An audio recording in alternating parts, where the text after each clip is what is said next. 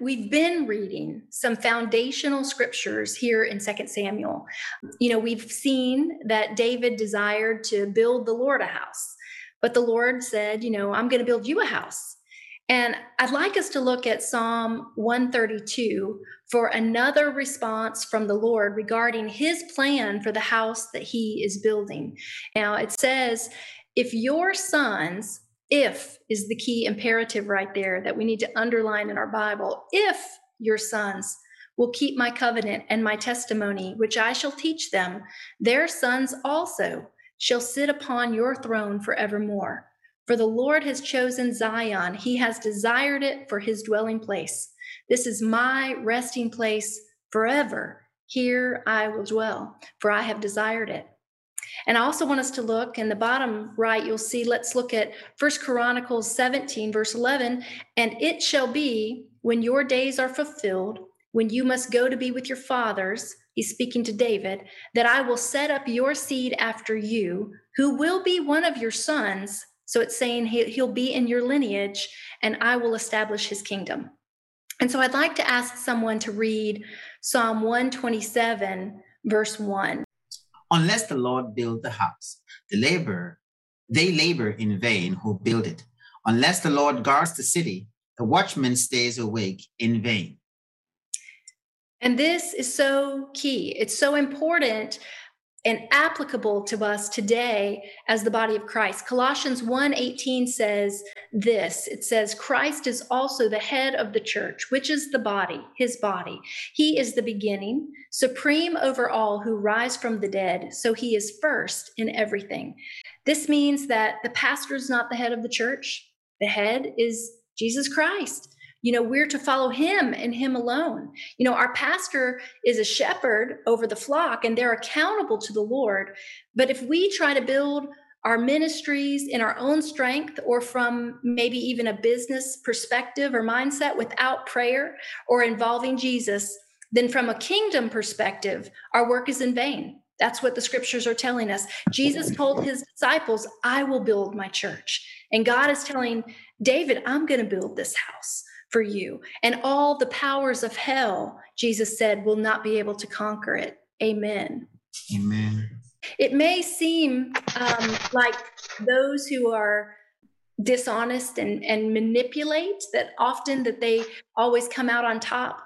But one thing I want to point out from some things that we've read that we'll kind of analyze from these stories in 2 Samuel is that we need to remember that although manipulators often get what they want, they really don't get what God would want for their lives. And the truth is that in Galatians 6:7, we're told that the reality is we reap what we sow. And we see that here in 2 Samuel, because though God is 100% fair and just and loving and honest, the Bible is 100% true, but the characters in the Bible are not.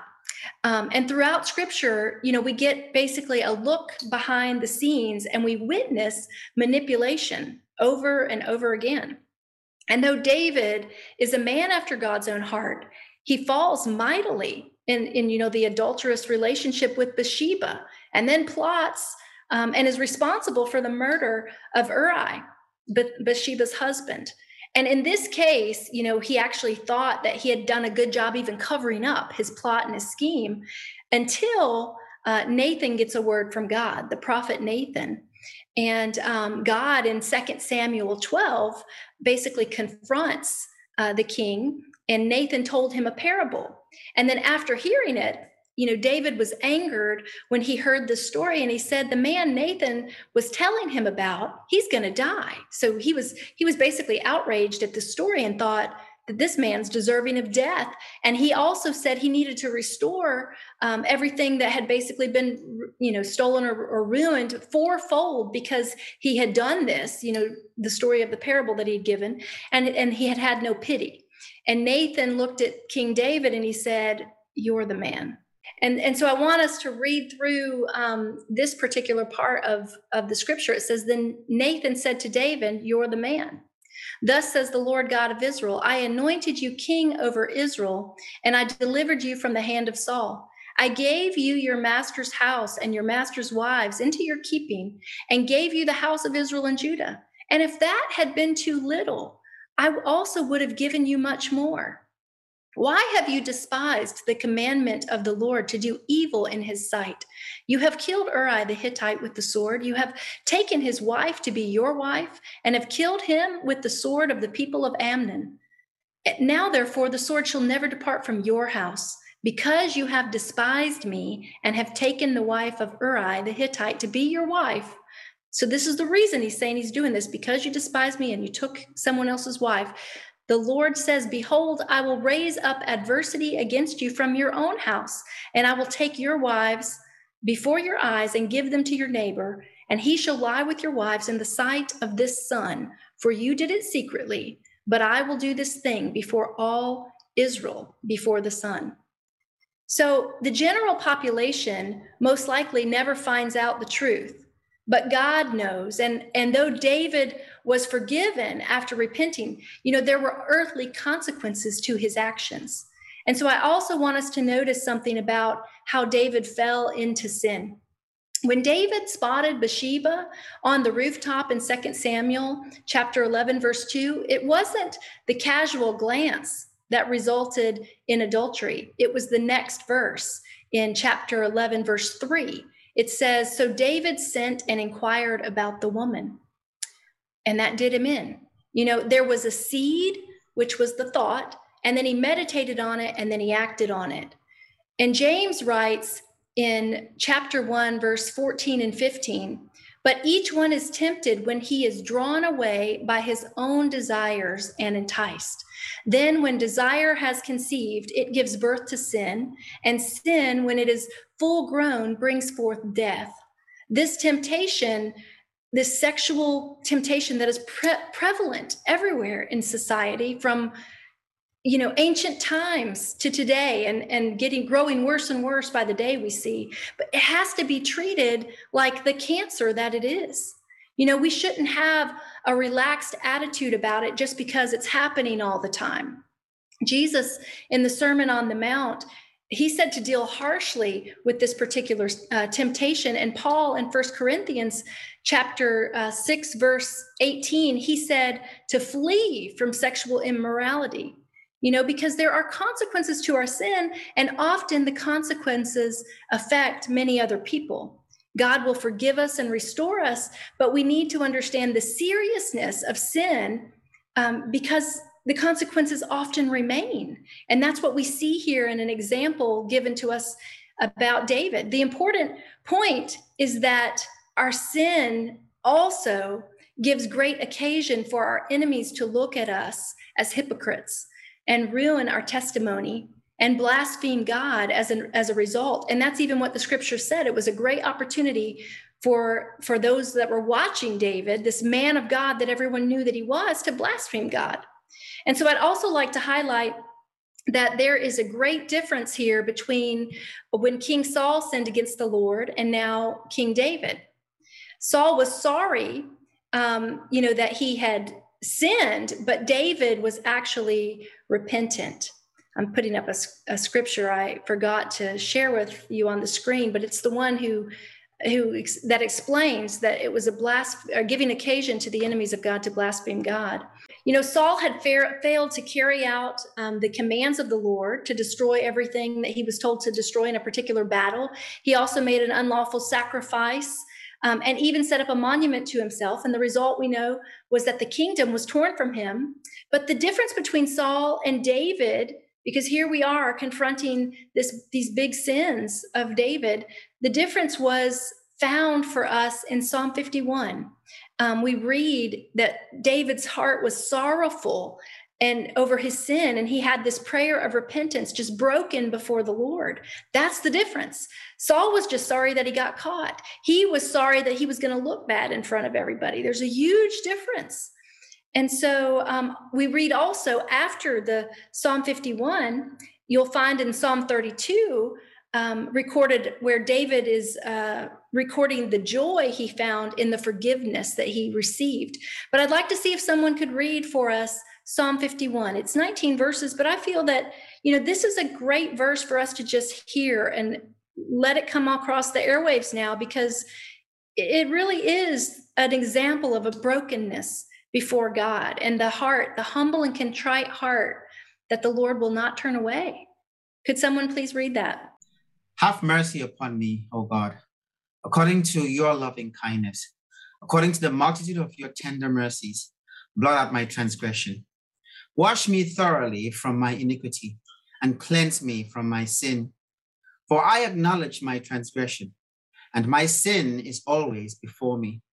Against you, you only, have I sinned, and done this evil in your sight, that you may be found just when you speak and blameless when you judge. Behold, I was brought forth in iniquity, and in sin my mother conceived me. Behold, you desire truth in the inward part, and in the hidden part you will make me to know wisdom. Purge me with hyssop, and I shall be clean. Wash me, and I shall be whiter than snow. Make me hear joy and gladness, that the bones you have broken may rejoice. Hide your face from my sins, and blot out all my iniquities. Create in me a clean heart, O God, and renew a steadfast spirit within me.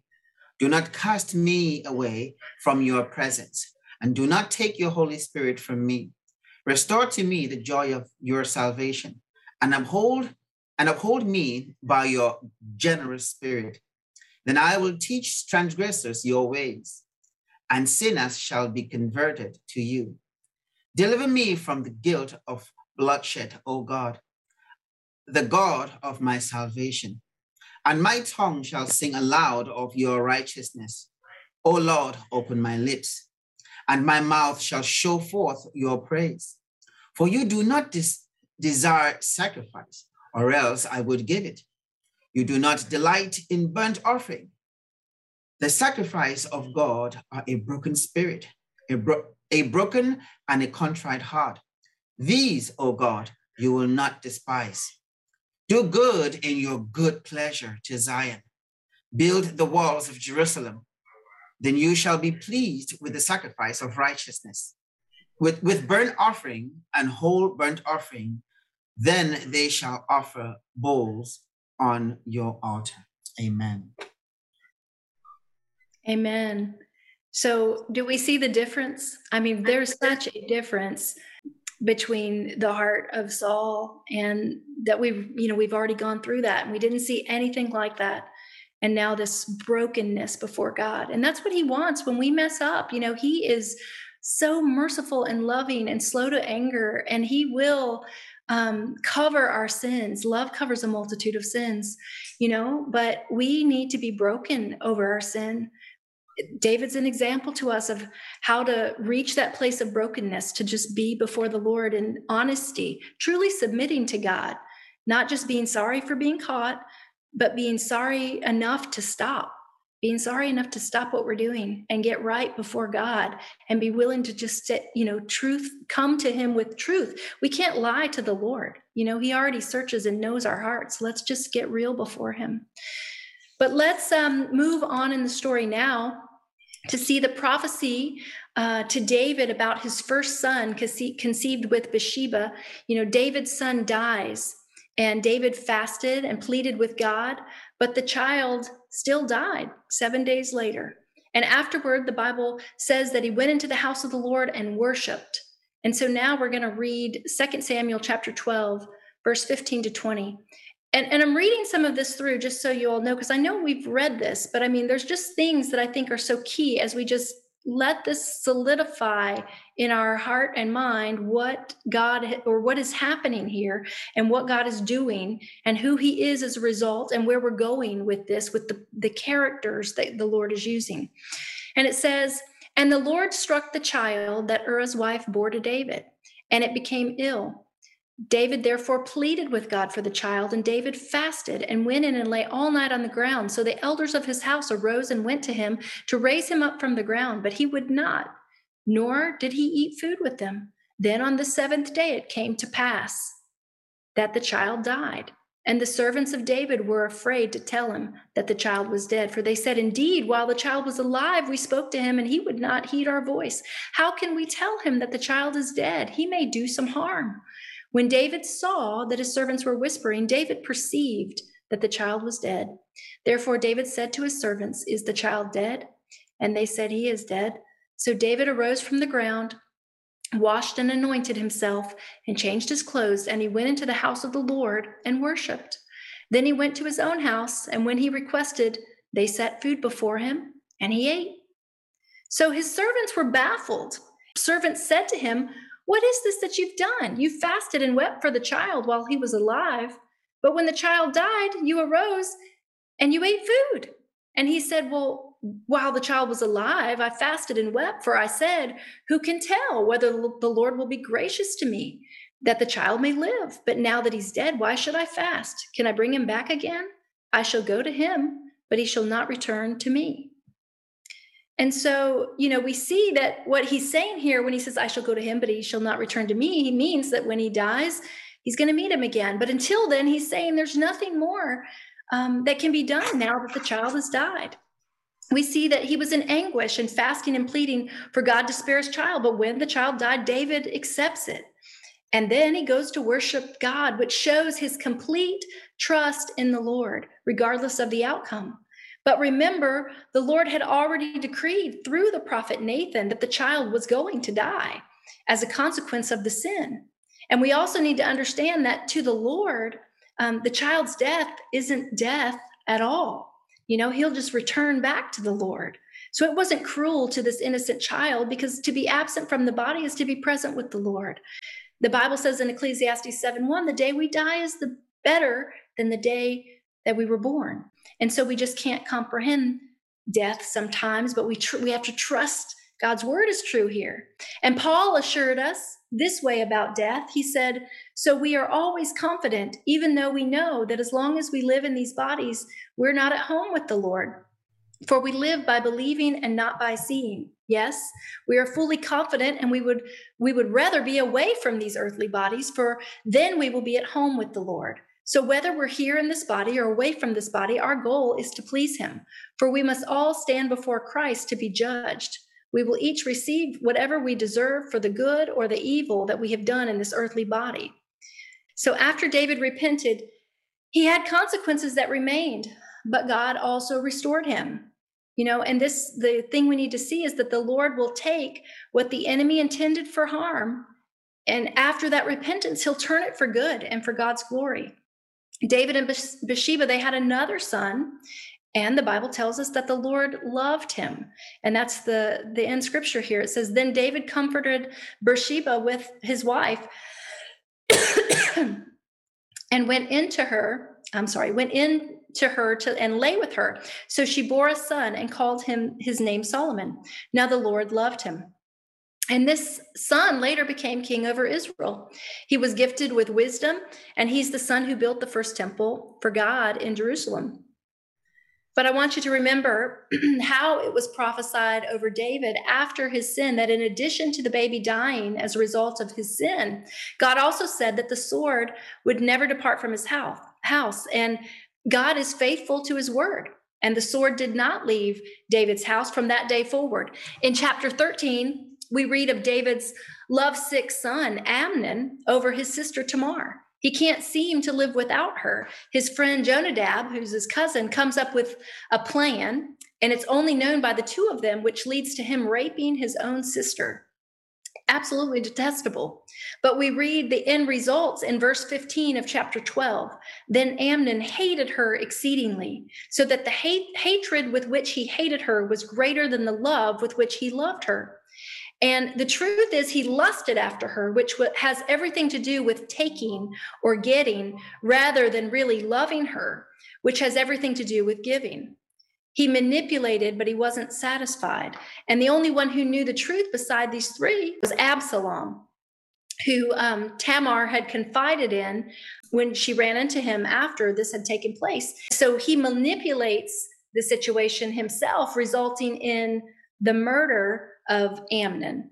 And in Luke 16, verse 15, Jesus, when he was confronted by the Pharisees, he responds to them, "You are those who justify yourselves before men, but God knows your hearts. For what is highly esteemed among men is an abomination in the sight of God." Jesus lets them know that the world might be misled, but God is not.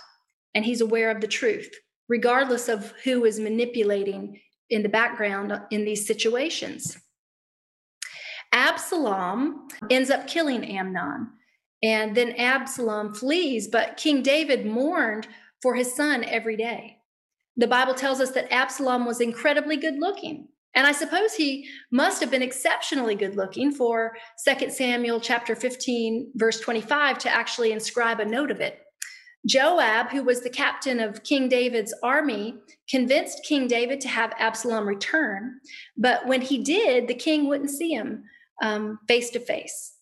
And so it took 2 years until his father actually would see him face to face. And so he asked Joab to take him to the king twice. And then when he didn't, he had set his fields on fire. But finally, when he does go before the king, he bowed low, and King David kissed Absalom, is what the scriptures tell us. But 40 years go by, and then Absalom tries to actually overthrow David and become king himself. Absalom sleeps with his father's concubine in the sight of all Israel. And so I want you to remember here, when we get to this part, that the Lord had told David in 2 Samuel through Nathan that he had done these things in secret, which was the affair he had. But the Lord said he was going to do it openly. So could someone read chapter 12, verses 11 and 12? This is what the Lord says: "Because of what you have done, I will cause your own household to rebel against you. I will give your wives to another man before your very eyes, and he will go to bed with them in public view. You did it secretly, but I will make this happen to you openly in the sight of all Israel." So here it is. His own son is the one that's doing it. Absalom, like King Saul, he actually also set up a monument to himself. The Bible explains he did it because he had no son in chapter 18, verse 18. But all the while, King David is now hiding from his son and fearful for his own life, since his son Absalom is trying to overthrow him to be the king. But this is exactly what the Lord said that his future was going to be like. The sword would never leave his house. Then King David sent his friend Hushai to work for his son and to be a spy for David, sending back information to King David. So Hushai begins to give counsel and advise Absalom, contrary to the advice that Absalom was getting from Ahithophel. And 2 Samuel 17, verse 14 says, "For the Lord had purposed to defeat the good advice of Ahithophel to the intent that the Lord might bring disaster on Absalom." And this reminds me of another word in the Bible: touch not the Lord's anointed. Absalom was trying to overthrow not only his father, the king, but the king that God had himself established. And in chapter 18, it's Joab who finally kills Absalom, and then David returns to the kingdom. But in closing, we find in chapter 22 that King David praises God for deliverance from all his enemies. And in chapter 23, King David speaks his final words, and he's now very old, and so he's about to die, although that doesn't happen in this particular book. But there are a few verses from chapter 22 as this book comes to a close where David is offering praise to God. And I believe that it's beneficial for us to review these things that he said together. He said, "With the merciful, you will show yourself merciful. With a blameless man, you will show yourself blameless. With the pure, you will show yourself pure. With the devious, you will show yourself shrewd. You will save the humble people, but your eyes are on the haughty, that you may bring them down." So, though David was truly blessed, his trials were intense and seemingly never ending. And at times, they were brought on, by his own poor choices, but often they were not. But throughout the process, David was being refined, and he became the person referred to as the man after God's own heart. but he was constantly in challenges and struggles and trials and running and hiding and battles. It was a struggle. You know, the Bible tells us many are the afflictions of the righteous, but the Lord delivers us from them all. And it's the truth. And we see that through David, even though he had consequences for sin, and even though he was being refined through trials, God was with him in the middle of those trials, in the middle of the storm, and he was still delivering him in the midst of it all. And to me, there's much encouragement for us to find in that. Peter wrote in 1 Peter chapter 1, verse 6 and 7, "In this you greatly rejoice, though now for a little while, if need be, you have been grieved by various trials, that the genuineness of your faith, being much more precious than gold that perishes, though it be tested by fire, may be found to praise, honor, and glory at the revelation of Jesus Christ." James said in James chapter 1, verses 2-4, "My brethren, count it all joy when you fall into various trials, knowing that the testing of your faith produces patience, but let patience have its perfect work, that you may be perfected and complete, lacking nothing." And Paul writes in 2 Corinthians 4:17, "For our light affliction, which is but for a moment, is working for us far more exceeding an eternal weight of glory." And in case you don't fully comprehend the depths of the trials, which Paul referred to as light affliction, read 2 Corinthians chapter 11, verses 22-29. You know, trials are not pleasant, but they are necessary. And they were necessary for David, and they're necessary for you and me if we're going to become the people of God that God desires for us to become. And the Lord also kept his word to David, and he has established his kingdom forever through his descendant, Jesus Christ, who will one day sit on the throne of David in Jerusalem in the city of God. As we continue reading through the Old Testament, I hope that you're able to see that God is creating a beautiful tapestry. And we are part of this, but our part is just a thread in the much bigger picture. And I believe as we see his plans unfolding, we should ask ourselves if we're truly willing to serve him and be a part of this beautiful design, and not necessarily serve him in the way that we choose to serve him, but to seek him for what he's calling us to do, what he's asking of us when we see and he reveals his heart to us. Are we lining up with that? And I say this because scriptures show us that we can elevate ourselves to believe that we're the main part of this temple or tapestry. And this is why Paul was giving such a stern reminder or reprimand, essentially, to Gentiles in Romans 11, making sure that we understood that the branches are not supported or aren't supporting the roots, but it's vice versa. The roots are supporting the branches. And because though we are able to be used by God in service to him, we need to come to understand that this life is not about us. It's about him. That is really important for us to get as the church. Francis Chan, he actually gave an illustration that I'd like to share with you in his book called Crazy Love. And this is what he wrote. He said, "Suppose you are an extra in an upcoming movie. You'll probably scrutinize that one scene where hundreds of people are milling around, just waiting for that 2/5 of a second when you can see the back of your head. Maybe your mom and your closest friends get excited about the 2/5 of a second with you, maybe. But no one else will realize that it's you. Even if you tell them, they won't care. Let's take it a step further. What if you rent out the theater on opening night and you invite all your friends and family to come and see the new movie about you? People will say, you're an idiot. How could you think this movie is about you? Well, many Christians are even more delusional than the person I've been describing. So many of us think and live like the movie of life is all about us from start to finish. The movie is obviously about God. He is the main character.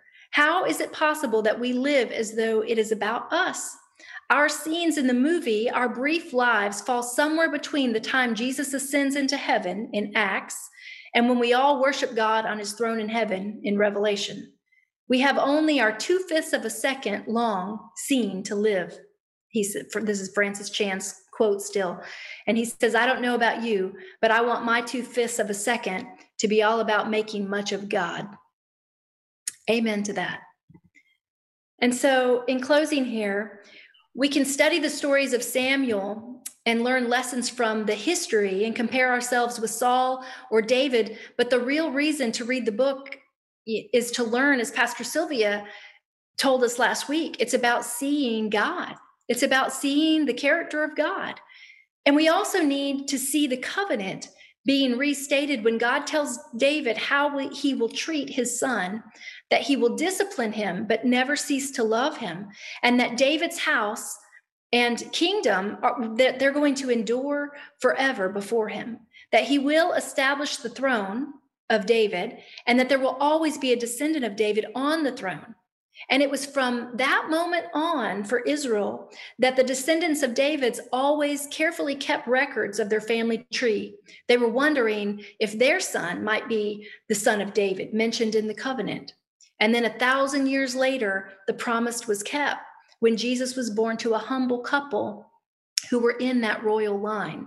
In the fulfillment of the covenant, we see that God's promise has a wider implication as the king of David's throne rules over the Jews and Gentiles who make up his church. And this is what we're coming into. We're coming into the fullness, his bride, which is Jew and Gentile church coming together, being glorified in Christ as we come to the end of the age. I'm sure you've seen the scripture that's up on the screen. What other nation on earth is like your people Israel? What other nation, O God, have you redeemed from slavery to be your own people? You made a great name for yourself when you redeemed your people from Egypt. You performed awesome miracles and drove out the nations that stood in their way. You chose Israel to be your very own people forever. And you, O Lord, became their God. So I want to just ask now what the Lord has shown you about himself, his heart, or his plans from this week's reading in 2 Samuel. For me, again, as you said earlier, every time we read the scripture and we read it as if we know nothing, God reveals himself in greater and mightier ways. I'm always amazed at the compassion and the love of God. And, reading that, oftentimes we can look and say, David committed murder, adultery, and a whole lot of other stuff. And when I look at Saul disobeyed some things, but yet we would say that the punishment may appear to be kind of a little off. Maybe that's just me. So let me speak to me. But the bottom line is this, and I believe that you summed it up. And again, seeing it, it's the matter of the heart. When we began in 1 Samuel and David is sending God sends Samuel to anoint David. The profound thing that he says is that man looks at the outer, I look at the heart. Where am I going in this? Again, God is showing me the demonstration of the heart of man, and he responds to that heart. He's looking for that rebellion. He's looking for that repentance, because literally it's rebellion that causes us to do what we're doing. And so when we repent, then God's heart is moved, because our heart is moved in understanding, like David did when David said, it's you and you alone that I have sinned against. That understanding that it's about a relationship with yourself, myself, and God. And God desires to have a heart-to-heart relationship with us. He did not give the word and the laws, and I would say the commandments, just so that he could have some robot-like people. But what God was seeking was connecting heart to heart. And when my heart connects with his, then it causes me to see things differently, because I see them from God's perspective. And then the other thing that I see that is so prominent that we need to understand, because oftentimes we believe that when I repent, it wipes away all the consequences. When we see this, God is clearly showing that you repent, I'll forgive you, but there are still consequences of your actions. And in this case, we need to understand, that my decisions and my choices can and they do affect other people. God told David that the sword would not leave his house, and it did not. And we see it over and over again. I know we haven't got there yet, but we continue to see it. What I see is that he's the God of his word. Amen. And we should jump and shout because he's the God of his word. Oftentimes we jump and shout because he's the God of his word and he promised the promises, but he's the God of his word in everything that he says. And that's how we know that he's reliable, he's dependable, he's trustworthy. I don't know about you, but I would not want a one-sided God. I wouldn't. I love the God that is all things. He brings the blessing, but he also, when correction and discipline is necessary, he brings it. And it comes from the same context. God blesses because he loves. He corrects because he loves. His righteous judgment flow out of love. So what did I see over and over again? His love, his love, his love. I saw his holiness, and I see that he is no respecter of person. God loved David, but David's actions were not pleasing, and therefore they brought forth consequences. And out of his love, God delivered those consequences, but he also gave him a promise that his seed, he didn't say seeds, but seed, and that's Jesus Christ. Amen. Pastor Sylvia. I love what you were saying. The scripture you quoted about, to the faithful, God shows himself faithful. To the merciful, he shows himself merciful. To the shrewd or to the devious, he shows himself to be shrewd. Just think it's interesting idea, like how we operate, how we treat others is how God is going to treat us. And so to the point, even where Jesus says, if you forgive others, it'll be forgiven you. But if you don't forgive others their sins against you, neither will your Father in heaven forgive you. And so this is, I think, worth thinking about, because I think it's a pretty specific reaping and sowing, as we apply some principles from David's life here. On the negative side, you just look at what he did with Bathsheba. He manipulates her. He uses his power and his position to get what he wanted. He was operating in lust, took something from her, murders her husband. And then you look at what happens with Amnon and Tamar. It's the same. It's literally the exact same sin. Amnon uses his power and uses his position, and he manipulates her, and he takes something from David's own flesh and blood. And so you can just see the devastating consequences of generational sin. And we've already talked about the sword not leaving David's house, but I just keep coming back to, David is harsh with Joab when Joab kills Abner. And yet David releases Joab as the murderer to kill Uriah. And then he begs the troops when it comes to Absalom, don't kill my son. But yet it's Joab again that murders. And so Joab has been consistent throughout all of he's a murderer through and through. He's a hothead. And it's David that's displaying some hypocrisy, and that own hypocrisy comes back into his own house as Joab, who is faithless, murders Absalom. But what coming back to the scripture that you shared, to the faithful, God shows himself faithful. To the merciful, God shows himself mercy. And you can see on the positive side with David has been really kind and sown out a lot of generosity too. And you see that coming back to him as he's going on his exile out from Absalom. He meets, I think the man's name is Gedaliah, a Gentile general who had come to live in Israel and then decided to go into exile with David. And David's like, no, just go on back. This isn't, I'm no longer king. You don't want to be around with me anymore. And he says, no, he actually swears loyalty to David as a Gentile king. So then David says, okay, you go ahead and take a third of my army then. And so David is operating in generosity too. And you can see the reaping and sowing effect in both the positive and the negative in his life, I think, in some of these stories. So just throwing that out there. I have a question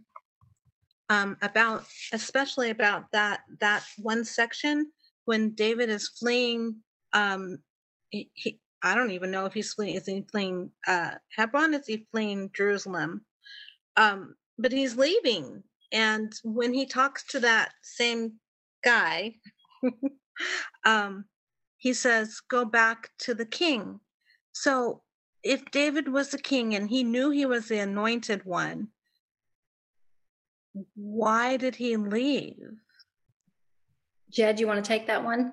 Sure. I believe it actually, David actually says he's actually open to the idea that God may actually be done with him as king. And so he's reading the circumstances and saying, okay, Absalom is taking the throne. He's coming after what I'm not going to kill my son. And so I can stay and fight, or I can walk away. David is going to walk away, and he knows he's guilty. And so he actually says, just remember, Shimei comes out and is cursing him as one of the Benjaminites, and is, mocking David. And David says, Abishai is going to go over there and kill him. And he says, no, don't kill him. The Lord may be causing him to do this. The Lord may be speaking through Shimei and cursing me right now. Let's just let it play out. And so David, in his humility and in his repentance, is considering that perhaps he is not to be king anymore, and that this is the will of God, is that Absalom comes to power now. And he's at least willing to consider that thought, which is such a contrast to Saul, right? Saul was never willing to let go of the crown, no matter what. He murdered priests. He murdered like 70 priests. Remember, for just giving David bread. So Saul was jealous, insecure, always willing to murder and keep what he thought was his identity, which was he's the king. He's got to be the man. David's willing to lay down position for love. He loved Absalom, wasn't going to kill his son. And so I think at that point, to answer your question, I think he is, he's not clear what the Lord is doing yet in the situation. God has not yet made it clear that he's not finished with David as king. And I think David's honestly telling the general there, you know what, Absalom's on the throne now. You should go.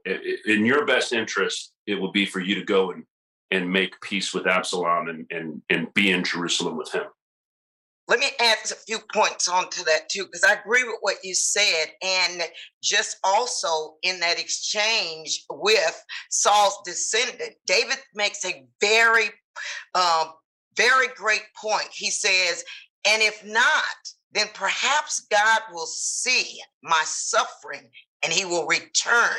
He'll bring me back. When we look at David, we can see that David, he made a mistake, and they were, huge ones.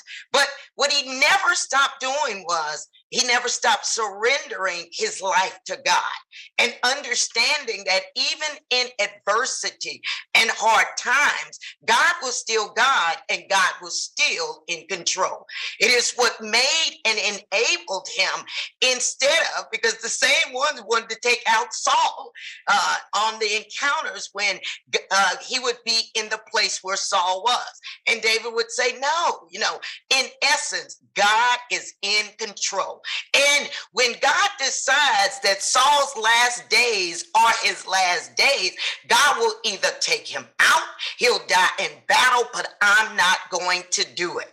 Same way it is when this now occurs and he hears, he said, let me get out of there, because he remembered his sins. He remembered that my life belongs to the Lord, and whatever he chooses to do with my life, he has a right to choose. And so I'm going to honor God in everything. Yes, he loved his son, but he also loved the God who had been faithful to him in every situation, in every circumstance, and he was willing to allow God to be God. And even from that perspective, that if it's God's will, God will bring me back. And if he sees my misery, he'll bring me back sooner. I'm not going to take things into my own hand. David loved the people and those that were with him to get him out to safety.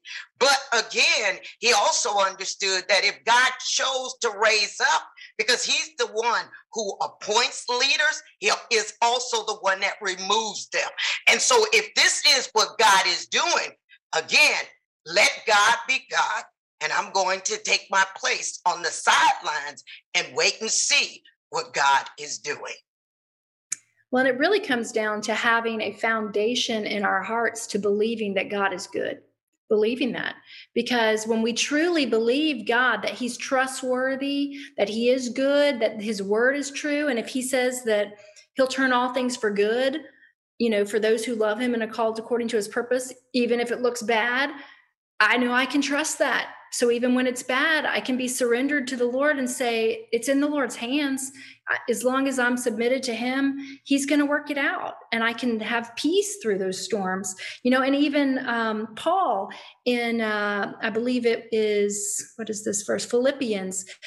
He talks about he'd learned to be content in all circumstances, which really means I'm submitted to God in all circumstances, whether I have plenty or whether I'm in want, whether a storm comes and I'm shipwrecked or whether I'm in the prison, if I'm whatever circumstance I'm in, I'm content in that because he knew God is in control, that he was fully submitted to the Lord.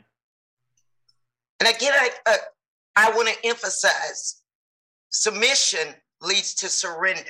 And surrender is a matter of the heart. I know that God is good. I know, as Jet and Christy, you read the scripture, he shows himself faithful to the faithful. And faithfulness is not based on mistake-free, because we all make mistakes. We all do some things. But are you faithful to repent? Are you faithful to return? Are you faithful to come back to God and admit, God, I messed this thing up. I am asking you to forgive me.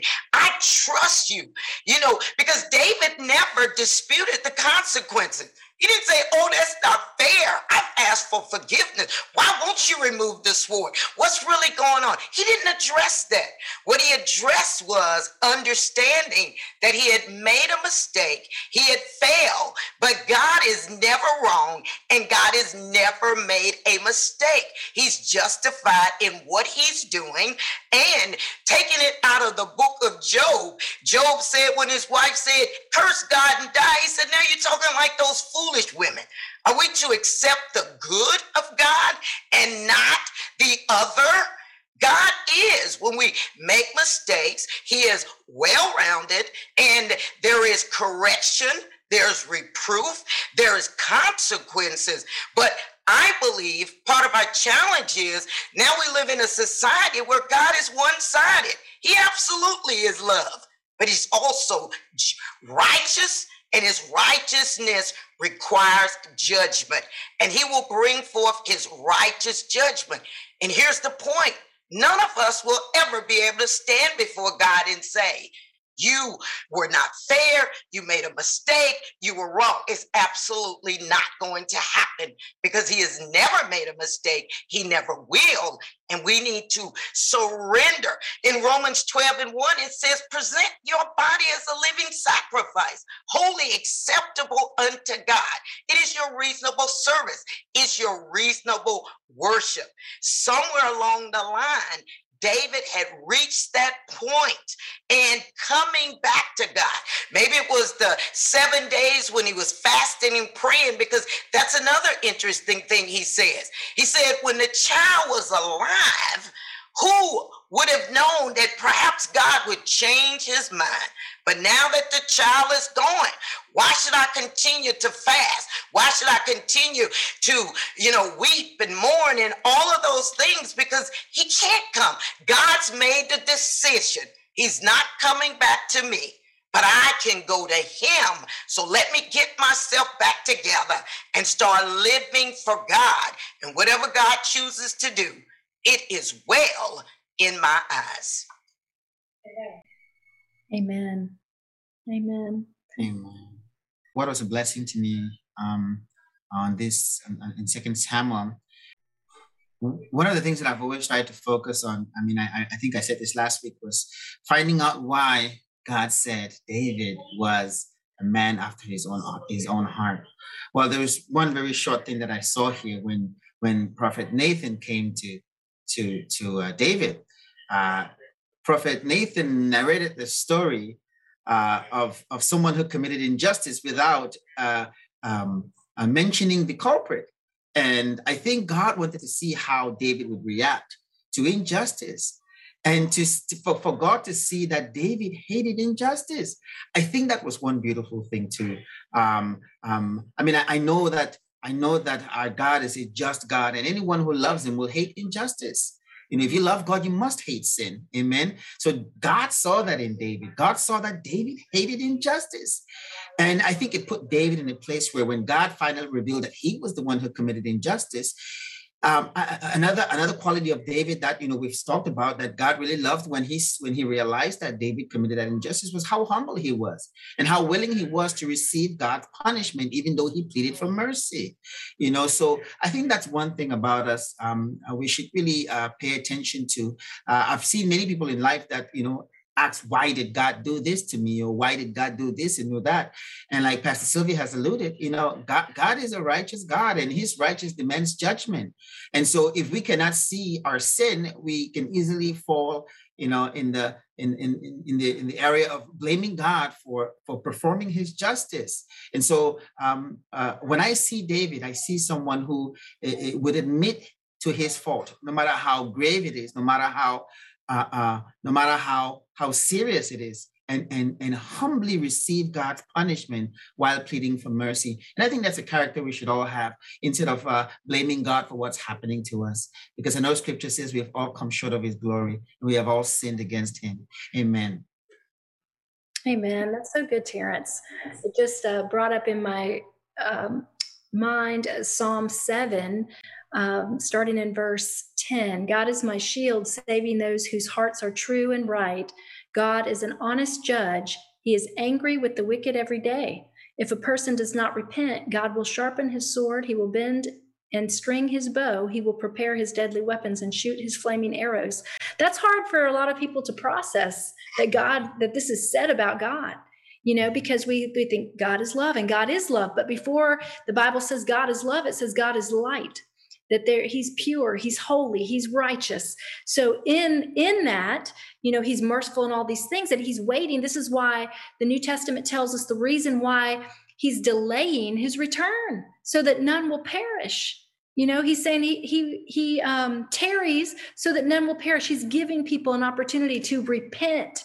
But if we don't repent, we're going to be without excuse, because God is truly angry at the wicked every day. That doesn't mean he doesn't love the person. He just hates their wickedness, hates it, detests it, and so we've got to turn from these things. We just have to remember wholeheartedly that God did not save us to sin. He saved us from it. So we just need to stay on the path of righteousness here. Amen. Anyone else? Yeah, that's been my walk with the Lord. I had a season of 3 years where I was silent, but it was God pruning me. I couldn't speak. I just wanted to eat his word and listen.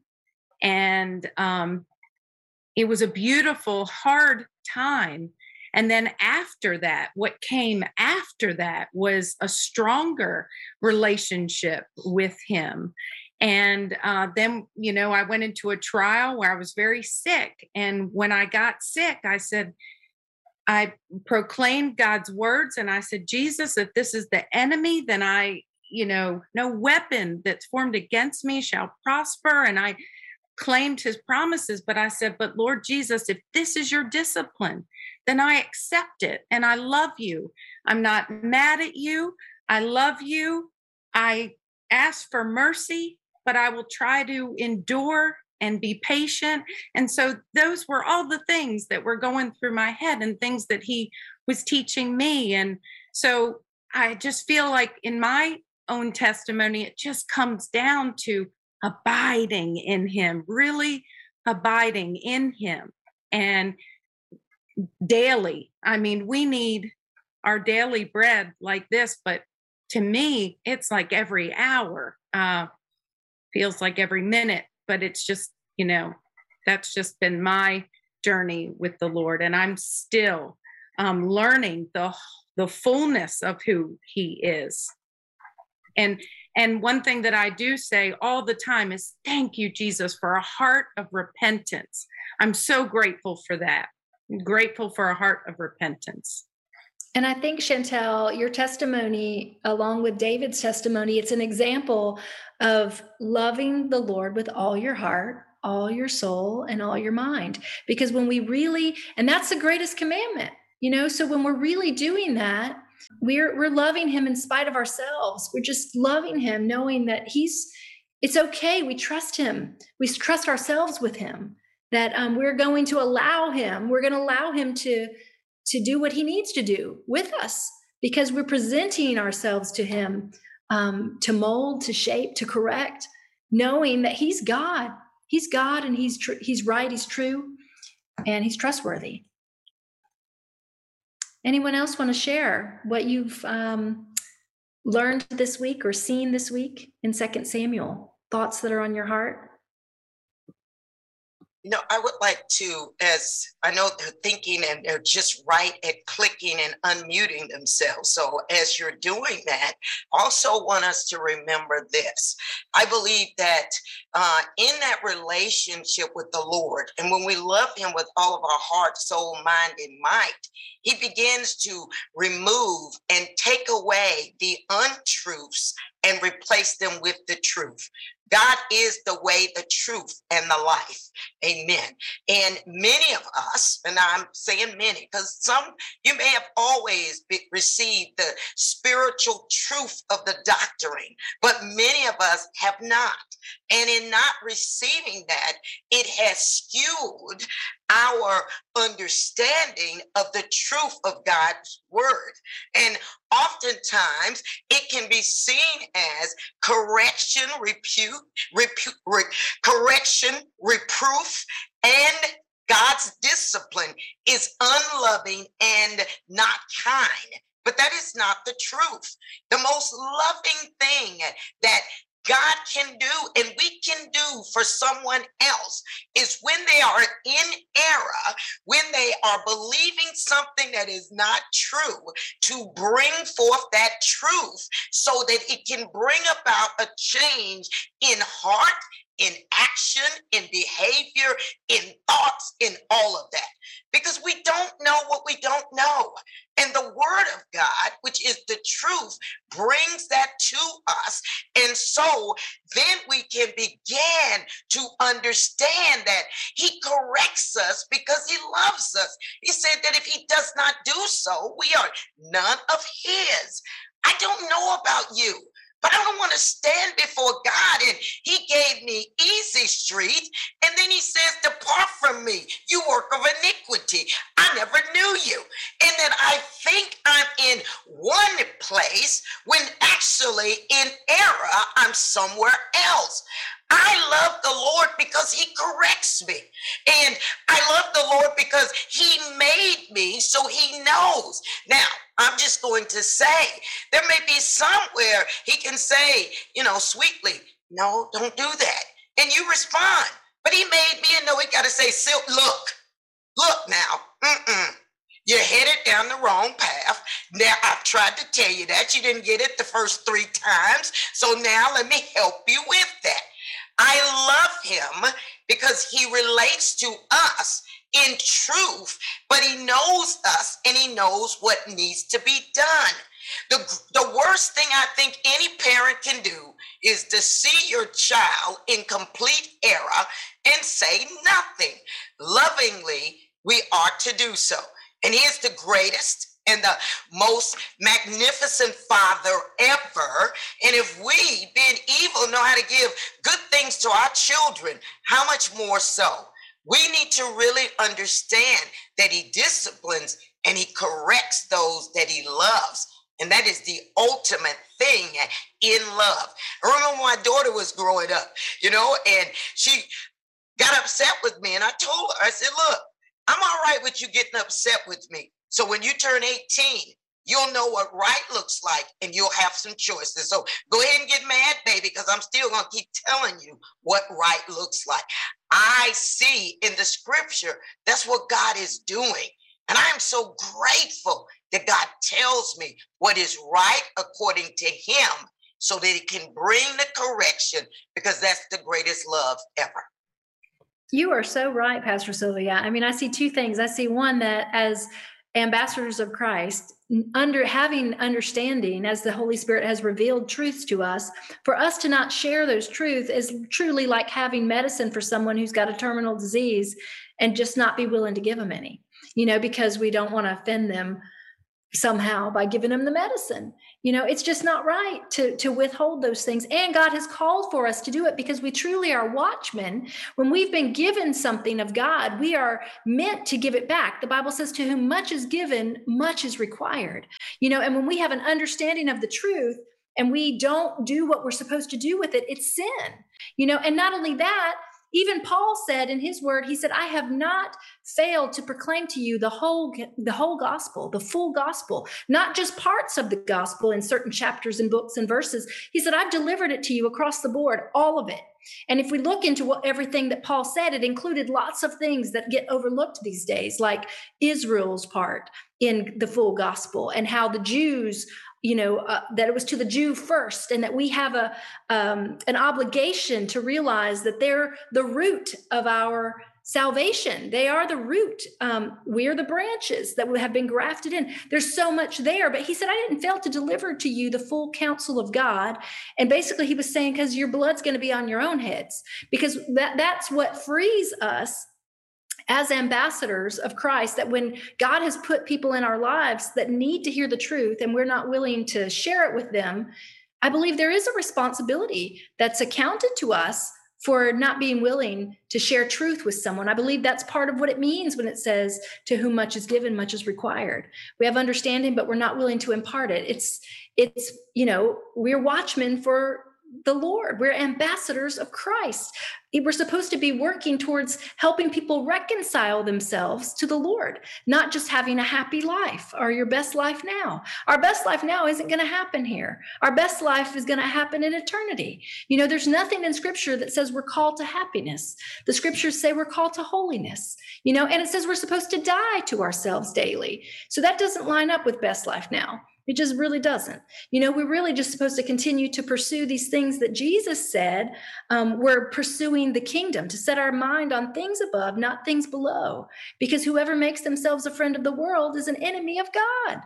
So I mean, it's like these words that we read, as we read them and go through these scriptures, I just pray with all my heart that myself personally, that I can obtain these things internally, that they aren't just coming out of my mouth, but that I'm actually able to allow them to truly sink into my heart.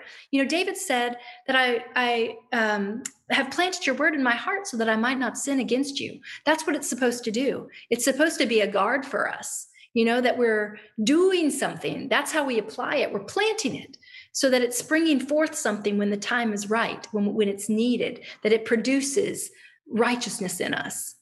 And anyone else have something to share as we continue through? This is awesome because there's so many good points that are being brought out through different voices that the Lord is using to share here at the table. So I just want to welcome anybody else who has something to say and share about what you've read. So I wanted to mention something that really the Lord revealed to me, that whenever I read this story, I overlooked, was that how David didn't get offended you know, that was a big secret that Nathan came and told him, hey, I found out you murdered somebody. And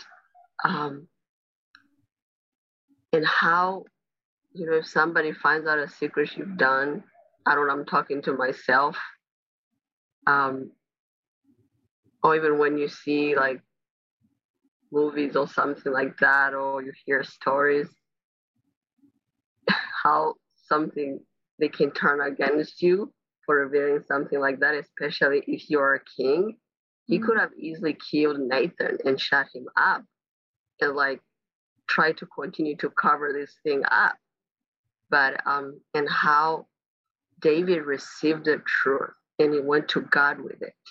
And he didn't try to do a lot more damage or try to deny it or try to accuse Nathan. Or, you know, I just said, wow, God, help me to receive the truth when you come and tell me the truth, you know. That's a good point, Olive, because, you know, there are people today that God will speak through to bring corrections to other brothers and sisters. And you're right. And sometimes people can be offended by hearing that word from the Lord that somebody might have needed to hear.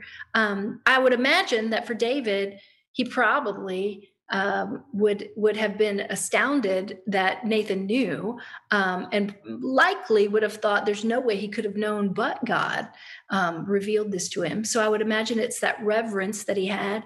But it's a great point that you're making, because we do need to be willing to receive the correction. You know, because I believe when God sends a brother or sister to correct us, I believe when the heart is pure about bringing that correction, that will be evident as well. You know, that it will be discernible that they're delivering something in love because they care. You know, and just as Pastor Sylvia said, it's the most loving thing someone can do. The Bible says that when you turn a brother or sister from their error in their sinning, that you save a soul from death.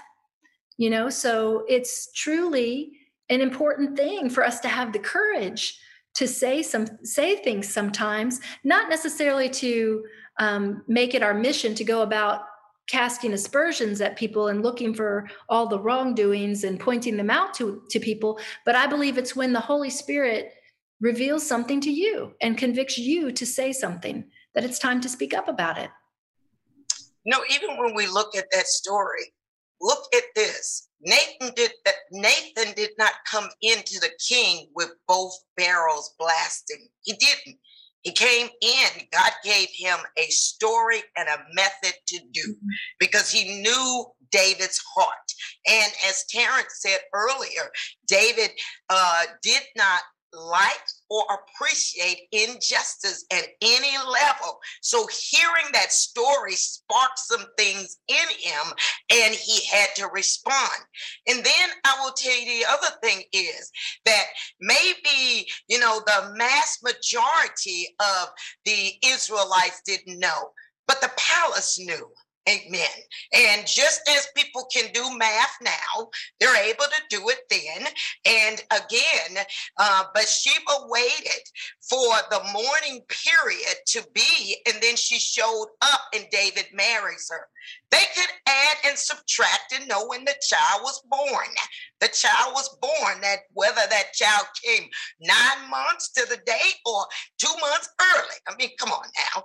So there was a sense and awareness, and people were walking around as if they didn't know, and God had to deal with that. And that's what he's saying, is that you brought shame to me. Why?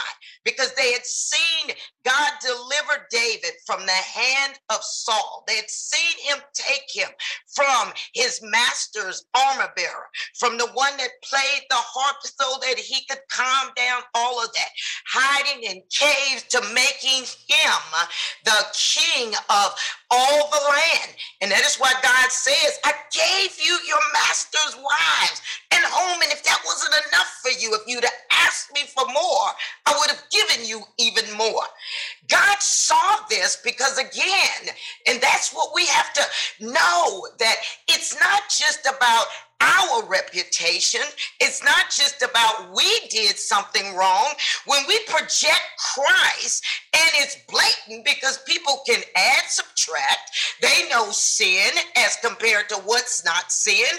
They know what the world is doing, and you say, I'm a Christian, but you're acting just like the rest of the world.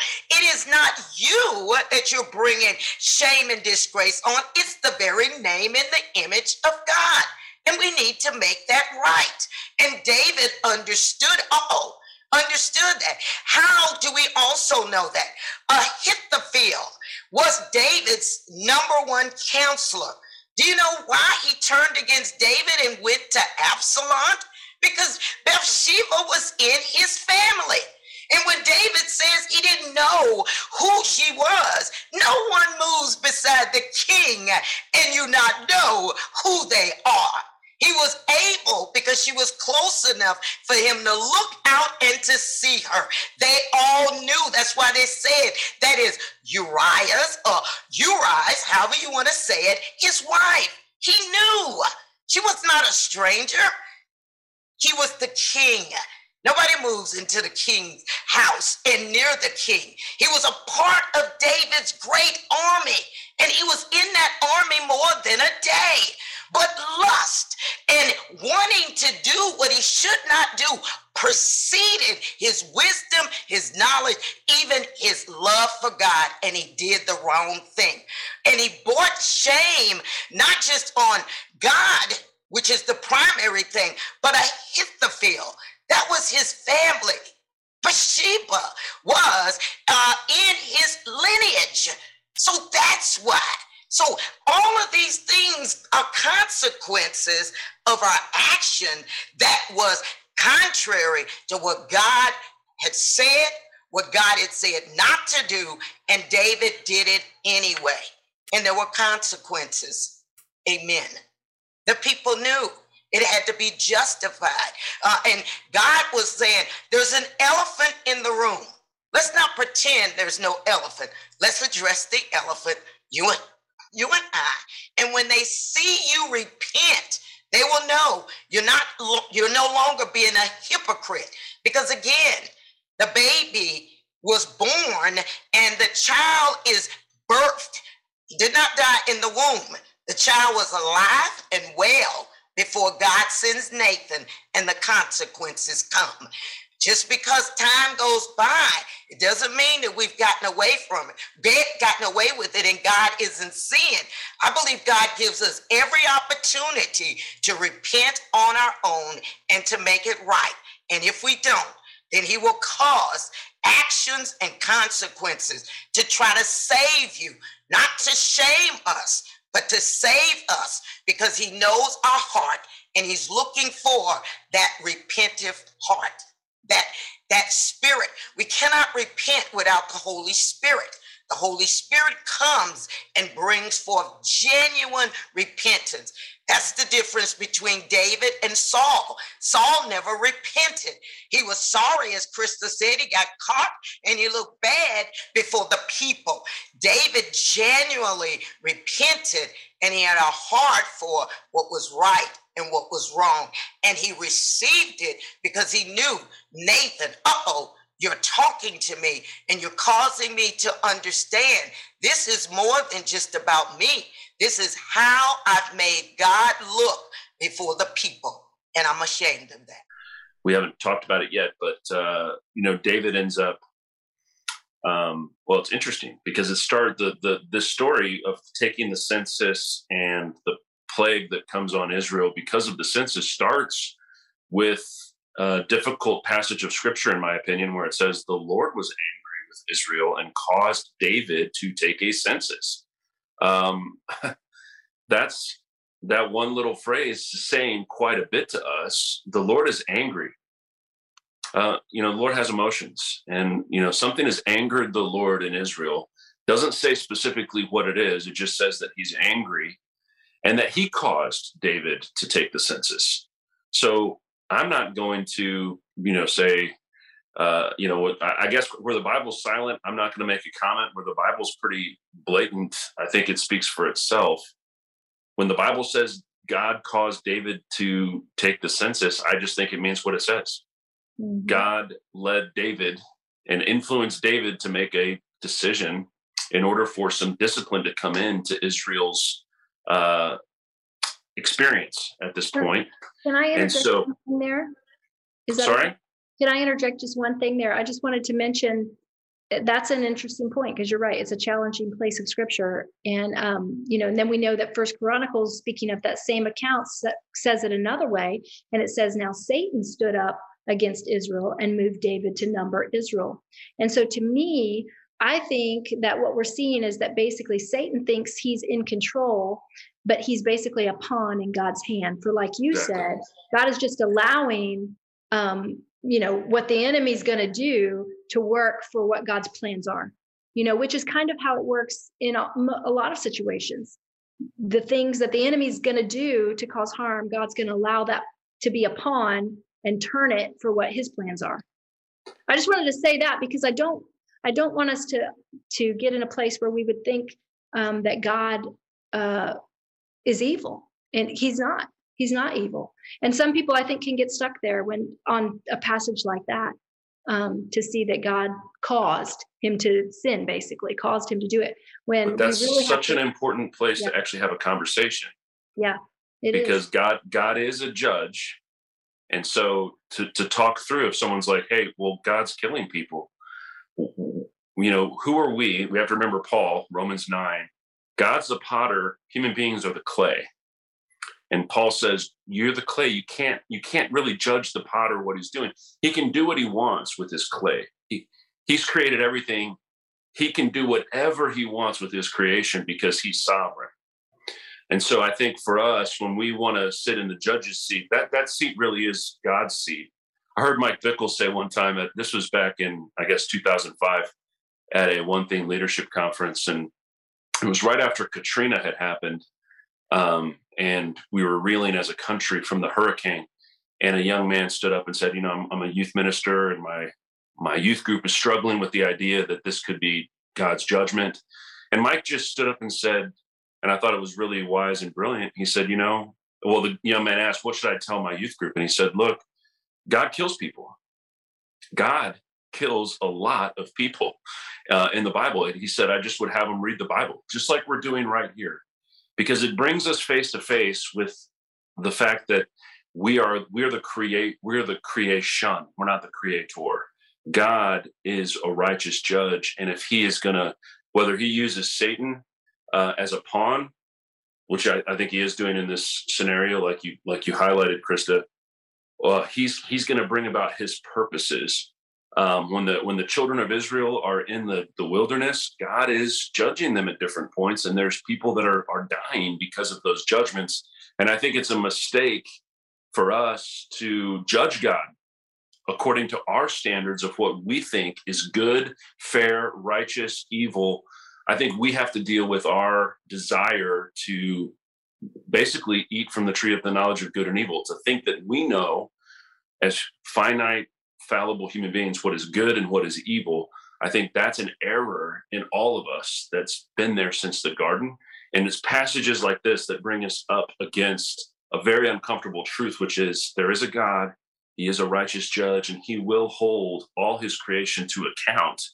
And so there should be a righteous fear that begins to emanate from us of like, wow, my life is not my own. The next breath I take, not my own. I don't get to decide if my hair is black or white. I don't get to decide if I wake up in the morning. Our lives are in God's hands. And so the story of the census, I think, is showing us, again, with David, God is using a situation.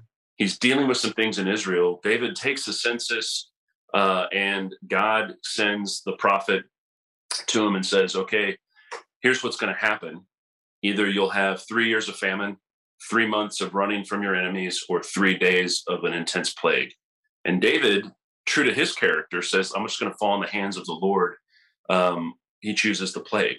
So 70,000 die here in the story. David rises up because he is an intercessor. He is a worshiper, and he goes to intercede. There's the angel of death is in Jerusalem, and God actually tells the angel to relent. and pause. And there's kind of this meeting at the threshing floor of Araunah. And David approaches this man. The word of the Lord comes that there needs to be a sacrifice needs to be made. So David's going to go and acquire the threshing floor of Araunah. And the man's just going to give David everything. Here's the oxen. Here's the, you can have it all. You're the king. Do with it what you want. And David makes a really incredible statement. He says, I'm going to pay you full price for it because I will not offer a sacrifice to the Lord that cost me nothing. And so he's putting skin in the game. Any sacrifice, he wants to feel it as a man, as a son of the Lord. He wants to feel the pain of that sacrifice and make it real and genuine. And so they do make that sacrifice. The plague is stopped. And this ends up being the site where the temple will be built, is this threshing floor, which I think is really interesting. David begins to amass materials. He knows the Lord has told him, you won't be the one to build it for me. Your hands are too much blood on your hands, but your son Solomon is going to build this for me. So David begins to amass supply, material, costly stones in order to help Solomon with the building project. But it is right there out of this story that the ground of the temple, so to speak, is acquired by David and his family for the future building project. Amen. Amen. So we've got a lot of foundation below us as we've come through the Bible so far. Here we are ending 2 Samuel. And next week, I believe we are heading into more Psalms and even Kings. And so I'd like to, as we bring our meeting to a close, just thank all of you for continuing to come and to seek the Lord with all of your heart and to fellowship together with other believers around the globe, because, the word of the Lord tells us, don't forsake the assembling together of yourselves, all the more that you see the day approaching. And we know the day is approaching. And so I see Arnetta's beautiful face, who I have journeyed to Israel with in the past, and love her dearly. And I wanted to see, Arnetta, if you would mind closing us out in prayer tonight. Almighty and all-wise God, our most holy and precious Father, God, we just thank you tonight for your goodness, and we thank you for your mercy. God, we thank you for the time that has been set. God, we thank you for your word that was opened up to us tonight.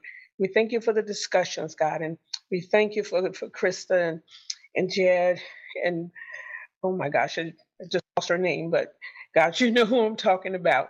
God, and we thank you for all of those that were on. Sylvia, yes, thank you, Father, for Sylvia. We just bless her tonight, God. We thank you for all of those that are on the call tonight. And God, and we pray that you will continue to bless us all, Father, that you will continue to speak to us and open your word up to us.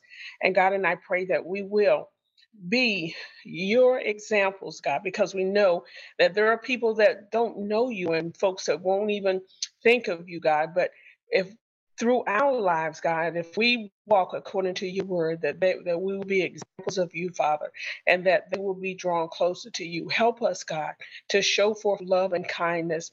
Help us to show forth love, Lord, not only to our family and friends, but God, to those that we don't know and to those that seem to be unlovable. Help us, God, to show forth genuine love and genuine kindness. God, and I pray that you will continue to bless us in your word. And we thank you, God, for all that you're going to reveal to us through your word. And I pray your blessings upon all of us, and that we'll always lend an ear to hear what you would have to say to us individually. And God, and I know that you have designed all of us uniquely. You gave us all a purpose, and you have a plan for us. Help us to fulfill your plan and your purpose for our lives. Again, I thank you, Father, for all that you do for us. In Jesus' name, amen. Amen. Glory unto the Lord. Amen. Thank you, Jesus. And thank you. Shalom to everyone. God bless you. Have a wonderful week, and we'll see you next Monday. Bless y'all. Amen. Bless it. Bye-bye.